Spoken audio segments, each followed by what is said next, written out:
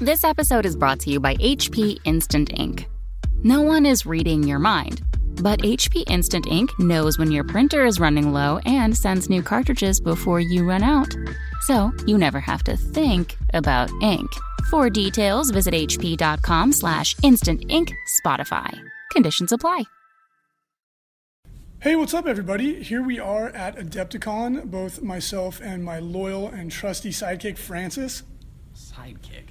What is that? That's not correct at all. You're right. He has not yet been promoted to sidekick. He is still toady status, but we are very excited to be here at Adepticon, a wonderful event. If you ever have a chance to go, please do. Great guys run it, dedicated to the hobby, and I think they're on year 16 or 15.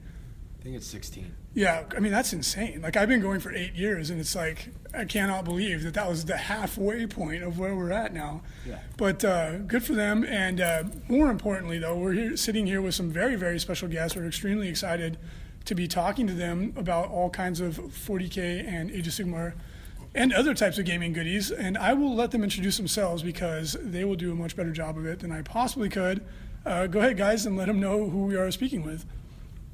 Hi everyone, my name's Jez Bickham. I'm the creative writing manager for the Book and Box Games studio at Games Workshop. I'm Robin Cruddas. I'm the lead rules writer for Book and Box Games at Games Workshop. And I'm Ben Johnson. I'm product developer for Warhammer Age of Sigmar. So, you know, I was hoping Ben would just be like, and I'm Ben. That's it. You know who I am? Yeah. You need to know him. So we're hanging out with some pretty interesting people. For those of you who follow our podcasts, you will be very interested. And we're going to have a really fun interview talking about some of what is currently in development and by the time you're listening to this, coming out or on the verge of coming out, and some pretty cool stuff. So we decided we were going to open up with the Kharadron. Caradron. I almost said it. Kharadron Overlords is the correct pronunciation. No, go ahead and let us know, because everyone's debating how to say It's it. the Caradron Overlords. So, Scott, from our Age of Sigmar podcast, Ninth Realm, I told you so. Ooh, mood lighting. So it just went completely dark, and I'm now expecting GW Imperial Assassins to jump out. They named it. The name. and eliminate us before we can spill the beans. No, I'm just kidding. Ooh, close call. Imperial Assassin agents almost came and took us out for mispronouncing. Caradron. No, No, you're No, I was waiting for it. I was waiting for Jess. Caradron Overlords. Caradron Overlords. The lights are going crazy. This is actually making it a little bit more exciting than a normal interview. But yeah, that's caused quite a stir online. I'm very excited for this faction. Why don't you guys tell us a little bit about it? What kind of the aesthetic, the design aesthetic, and the rules that we can expect from them? Oh, man. Okay, so Caradron Overlords. So they're a very democratical society. They're Duardin, their order. They escaped the Age of Chaos by essentially harnessing a thing called ether gold. It's a very dangerous substance, almost plutonium-like, and that powers a lot of their technology. It's magical, but the Caradron don't really see it as magic. They see it as technology and science. So they were able to harness that and escape into the clouds during the Age of Chaos. And the way that they have essentially survived is through trade and through hiring themselves out as fighters and mercenaries. Also, quite interestingly, controlling routes around the realm, so secret hidden realm gates and that kind of thing, giving people safe passage is where they get a lot of their money and their wealth from. And that's what they're all about, is money and wealth. Very, very Duardin. It's all about getting more of that. They have a family structure, like most Duardin do, but it's not blood family, it's their crew. So providing that they're all doing their best and bringing more wealth into the ship for either the captain or the crew, and they're all treated as family rather than being fathers and brothers and etc. etc. So it's more of like a pirate crew kind of than the typical... Really trying to not use the word pirate. Really trying to not use the word So, pirate. But yes, family. very much so. Yeah, very much so. Sky Pirates is not on the docket? Yeah, Okay, yeah, got not it. on the Guys docket. who care about each other. So merciless flying boat dwarves, not of a clan structure. Yeah. I like it. Yeah. Inspiration drawn, I think, from like I was taught Time Bandits immediately jumped to my mind. Like Final Fantasy, if you ever played any of those games, really that kind of struck a chord with the airships and such, and kind of really steampunky feel. I think they're like really, really cool. So are they? Do they cooperate with the like Steamforged Warden or the Steamhead Warden and the Fire Slayers, or the? So they're Dispossessed? an order faction. So they cooperate with all of those people, but more than anything, they cooperate with anyone that can pay them. So I mean, like rules-wise, totally get you. But like from like a background or lore perspective, are they friendly with or opposed to, or are they just kind of ambivalent towards the other dwarf? If there's money in it, they're friendly. Yeah. Fair enough. But also, if there's money in it, they're not friendly. Oh, fair enough, because like they're not like especially friendly towards other Dwarden. They just don't. Okay, cool. It's all about business with them. It's all about Yeah, it's very, All very right. business. It's all about Right. business. Yeah. And the way that They're they straightforward. and the way they conduct their business is through the code, the Caradron code. So there's lots of rules and guidelines and restrictions of how they do business, how they operate, and they stick to that, come what may. Yeah. Okay. It's a big long thing, the code, and what's really exciting is what we've established in the book and delved right down into and explored is that all the Caradron Overlords come from different skyports, and we've, from a background perspective, really explored those. Okay, how many are there in the book? There's 6 in the book. 6, so we've really detailed 6 in the book. And from a background perspective, also from a rules perspective, and how they kind of operate and where their character comes from is they all interpret bits of the code differently. And each of the skyports kind of takes, it's a clause, is it, Yeah. from the code, and a footnote and an amendment. Yeah, so you can think of it as sort of like any kind of like law thing that you've ever got, and then there's an amendment and an addendum and all those things there, and actually. Again, as you go, you read just like this kind of like very legal type document, and you can interpret it 2 or 3 different ways. And over How the it best course serves of their that, needs. however many hundreds of years, those different skyports have just kind of like gone. Now, this is the most important rule. No, actually, we think this part is more important, and so they start to kind of like ever so slightly kind of like diverge and kind of go off and has a real different kind of feel to it. So are you guys trying to tell me that you can interpret a written rule in more than one way? I don't believe it. We all know. No, that's definitely not what we're saying. No. We all know there's only one way to read any rule. Absolutely. Ask anybody online. And, Everybody knows that, right? It's plain Common knowledge. Sure. And I don't think that's ever caused any problems ever in the history of never. rules ever. And if you don't read it the way I do, you're clearly wrong. Clearly. And, until you agree with me. No, I'm just kidding, of course. But that sounds really cool. Yeah. Okay, I want to make a orange-haired chaos dictator that will build a wall, and he will hate them because they'll fly right over his wall. Yeah, they can go quite high. I know you guys can't comment any I think the further. official line there is no comment. No comment. Well, we can because They're very mercantile, so they certainly wouldn't pay for it. No, fair enough. no, definitely not. May have a strong relationship with this dictator of which I'm describing. Anyway, anything else about the rules? Because I've heard that they're quite good. I haven't had a chance to see it. So, well as the, from a rules point of view, what they introduce, which is the first for Age of Sigmar, is transports. So all those big boats, so the big ironclad that you've seen, and the Archanaut frigate, they've both got troop transport First capabilities. time in Age of Sigmar. So you can embark and disembark via that. The sky riggers, the guys with the little balloons on their back, they can essentially just hook on and tag along. Very cool. Not actually balloons. They're not actually balloons. For the purpose of this interview. Yeah. Fair, because visually you had identified that, but thank you for clarifying. They are some other method. Mechanisms. Yes. I like it. Good. Yeah, I like it. So like a unit Somebody can write that ride inside of this, Yes. and then they disembark as like, for the majority of you, like a tactical squad coming out of a Rhino. Yeah. Yeah, That's really cool. It's a captain and his crew. Yeah. Which is freaking awesome. That is really cool. So then is each unit their champion, so to speak, or their leader of their unit would be the captain? Yeah, So each boat has got a captain on it, and it's his responsibility to bring wealth to that crew. However he goes about that, and that could be, like I say, through mercenary action, could be through protecting people, Smuggling, all that kind of stuff. Yeah. That's awesome. So then I would assume that we can expect to see battalions and then the nested battalions where You could take the with the Sylvaneth, you have your Wargrove, and then you could have your different core. Yeah, exactly. I love that. As a gamer, I really like the depth of. So each of those, there's 6 of those, one for each skyport. So Barak Zar, Barak Ziflin, etc.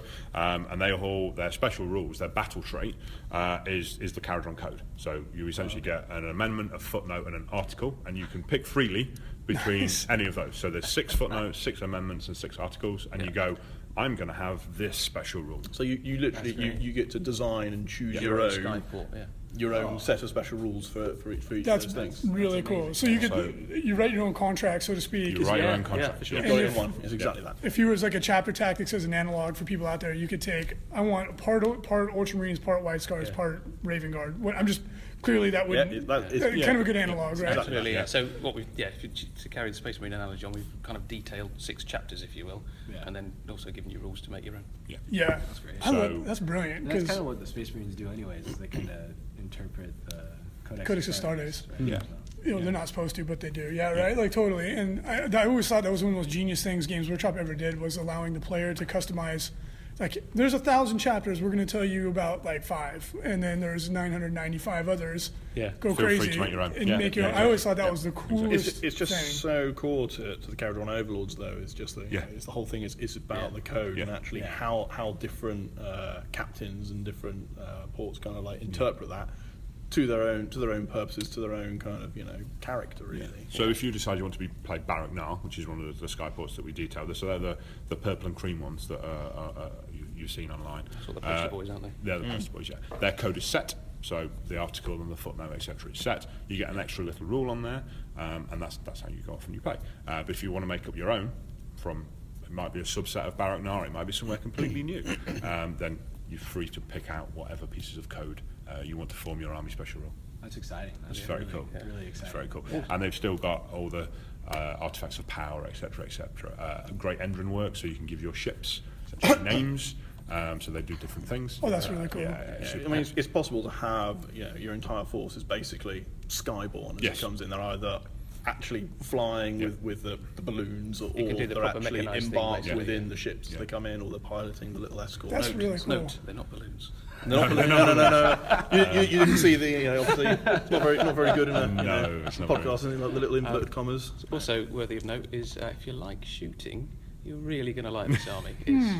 Tell me more. There's a lot of guns. My Free People's Army could use more guns. Yeah. No, it's funny because I'm in my mind, I'm envisioning a completely original character that I just made up right now, Captain Jack Sparrow. Oh, yeah. He's going to fly on a boat called the Black Pearl. Yeah. And he's going to have the Pirates Code, just for you, Ben. Completely unrelated to the dwarf. So I don't know if anybody else might have had that same idea as I just did, but I think that's really, really cool. And I really like the mechanics that you guys are describing. Anything else you'd like to talk about besides obviously being able to go like fully mechanized, so to speak, which is a first for Age of Sigmar, is definitely making the aesthetic very unique. No other transported armies. Anything else about the Caradron Overlords you think is worth mentioning here? I think the battle tome itself is really interesting because there's an awful lot of brand new background in there and a load of awesome new art as well. Some of it is literally mind-blowing. It's jaw-dropping. But the other thing we've done in this battle tome, which we haven't done yet, is there's a load of hobby content in there as well, like painting guides, how to paint the skyports, even converting stuff as well, the old kit bashing stuff. And so there's a wealth of extra content in there that we haven't done in some of the other books. So some really ways first of a to new breed, kit bash isn't your artifacts of power, how you can paint some of your guys up to represent different artifacts of power that are in the book. And there's also a tactics section. Yeah, as well. So with them being such a completely different army to Age of Sigmar, there's a couple of little hints and tips there to get people started. Different ways you can deploy your fleet, different builds you can go depending on which route you want to take with your Skyport. It's kind of taking the Sylvaneth Battle Tome was the first one with all the allegiance abilities in, and then we've rolled that into Disciples of Tzeentch and Stormcast, and then coming in with Blades of Khorne as well. But the Caradron Overlord book definitely. And there was takes some War it to Scroll cards coming out at the same time. Yeah, with War Scroll cards with all the tokens again, just like we've done with the Stormcast It book. kind of feels like we've amped up all the different bits of the hobby in the book. We've got the background and the art and The battle rules. plans, I'm sure. And Stuff. Yeah. The hobby and the stuff like the tactics section as well. It feels like we're engaged more with the gaming side of it as well. Yeah. The tactics thing is going to be huge, especially for new people getting into Age of Sigmar. They can just pick up the book and then, here's some ways that you can play the army. That's particularly help. something that is so brand new. And That's so exactly it. different. That's exactly it. It's there's some cool little nuggets that tournament players will get a kick out of, but it's really there for you've picked this army up brand new. Where'd you start? I've got boats and I've got transports. What on earth? And it gives you a little. It holds your hand through that first couple of games. That's great. Which is great, because like an army like the Sylvaneth, which plays very unique play style, like sometimes I'm starting with one guy on the table, right? Like it's very different. So I think that's a great idea.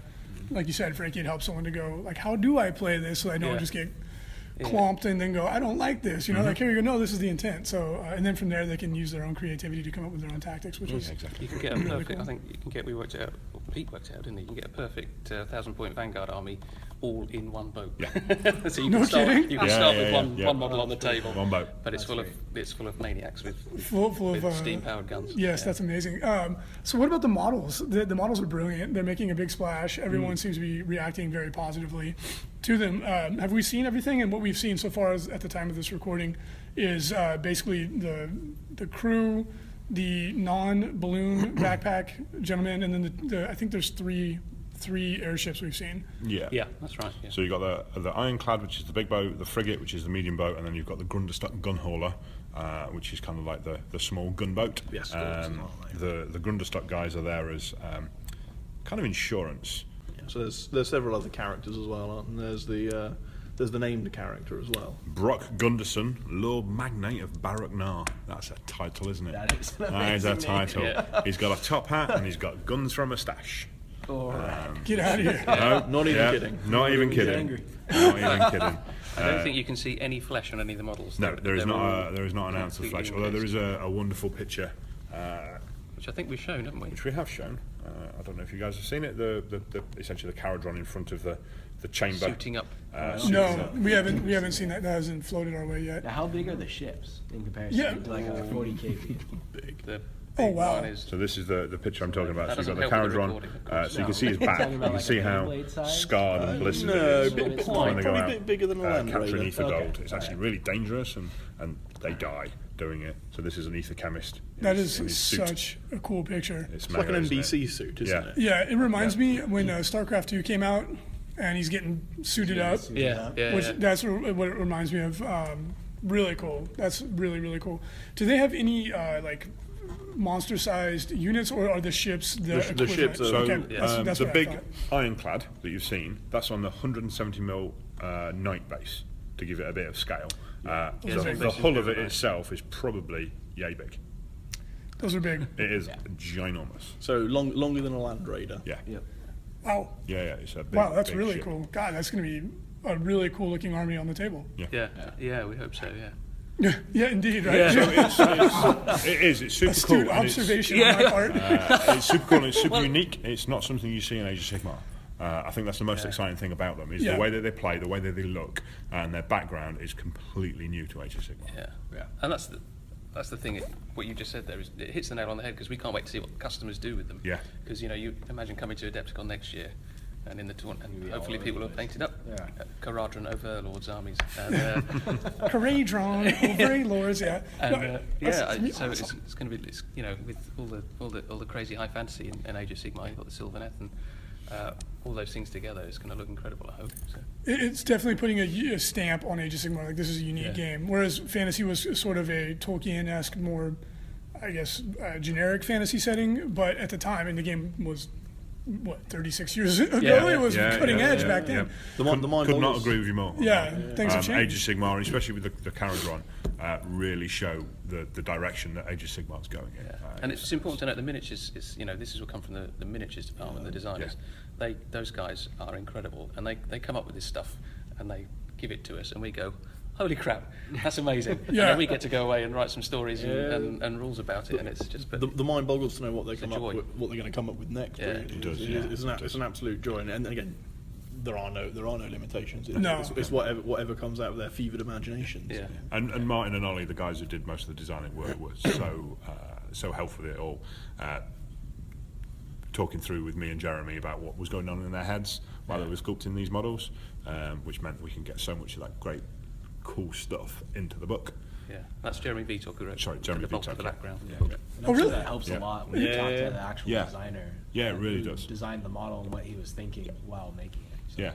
It means that when we write the background, it all meshes really nicely. It's super cool. And correct me if I'm wrong, but Jeremy Vitok was from the American White Dwarf staff, like from years and years ago, and he transplanted over. He's been with us for he won't thank me for saying it, for a little while. Yes. But, he's done all sorts of things. Good for him.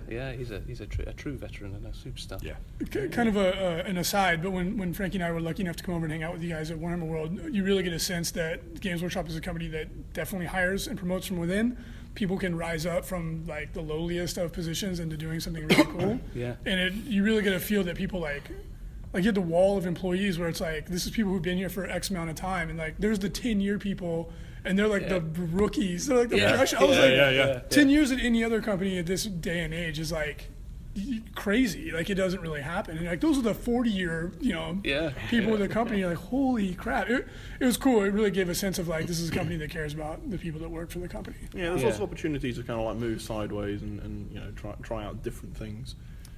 It's I have to pinch myself sometimes because I come to work and they're sitting across from me is Jervis Johnson, or I bump into Jez Goodwin in the bar and he'll go, "All right, Jez," and I'll pinch myself and go, "Jez Goodwin's saying hello to me." Yeah. Well, and it's for us, it's the same feeling sitting here talking to you guys because I've followed your guys' careers since I was a kid, and like remember when you were at White Dwarf for a very long period of time, and it's like played some of your codexes from 4th edition, Robin, and it's really cool to sit here and talk with you guys. But to be there at the epicenter of where everything is happening must be really cool. I know exactly what you mean because I'm in exactly the same position.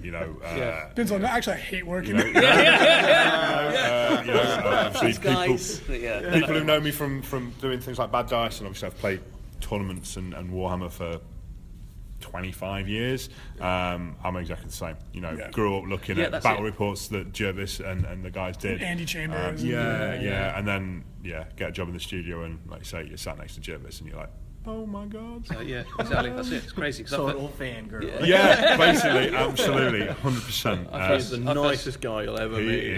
He is absolutely a nice. All of you guys were so nice when we got to go talk with you guys. Like every single person was nice and open-minded to sharing ideas with us. And so it was really super cool. Like super cool. You guys are all really, really good guys. I'll stop gushing. So anything else about the Kharadron Overlords that you guys want to touch on? I mean, I don't know if you guys can even answer this question. If you can't, no big deal. But are we going to be seeing more models on the horizon for these? We're always working on stuff for the future. I think we've shown everything that's in the book. I think everything that's in the book has been shown on the community site and is all out in the next month or so. But the miniatures guys are always making new stuff. So we'll see. Who knows? Buy lots of them so that they make more, preferably from us at Frontline Gaming.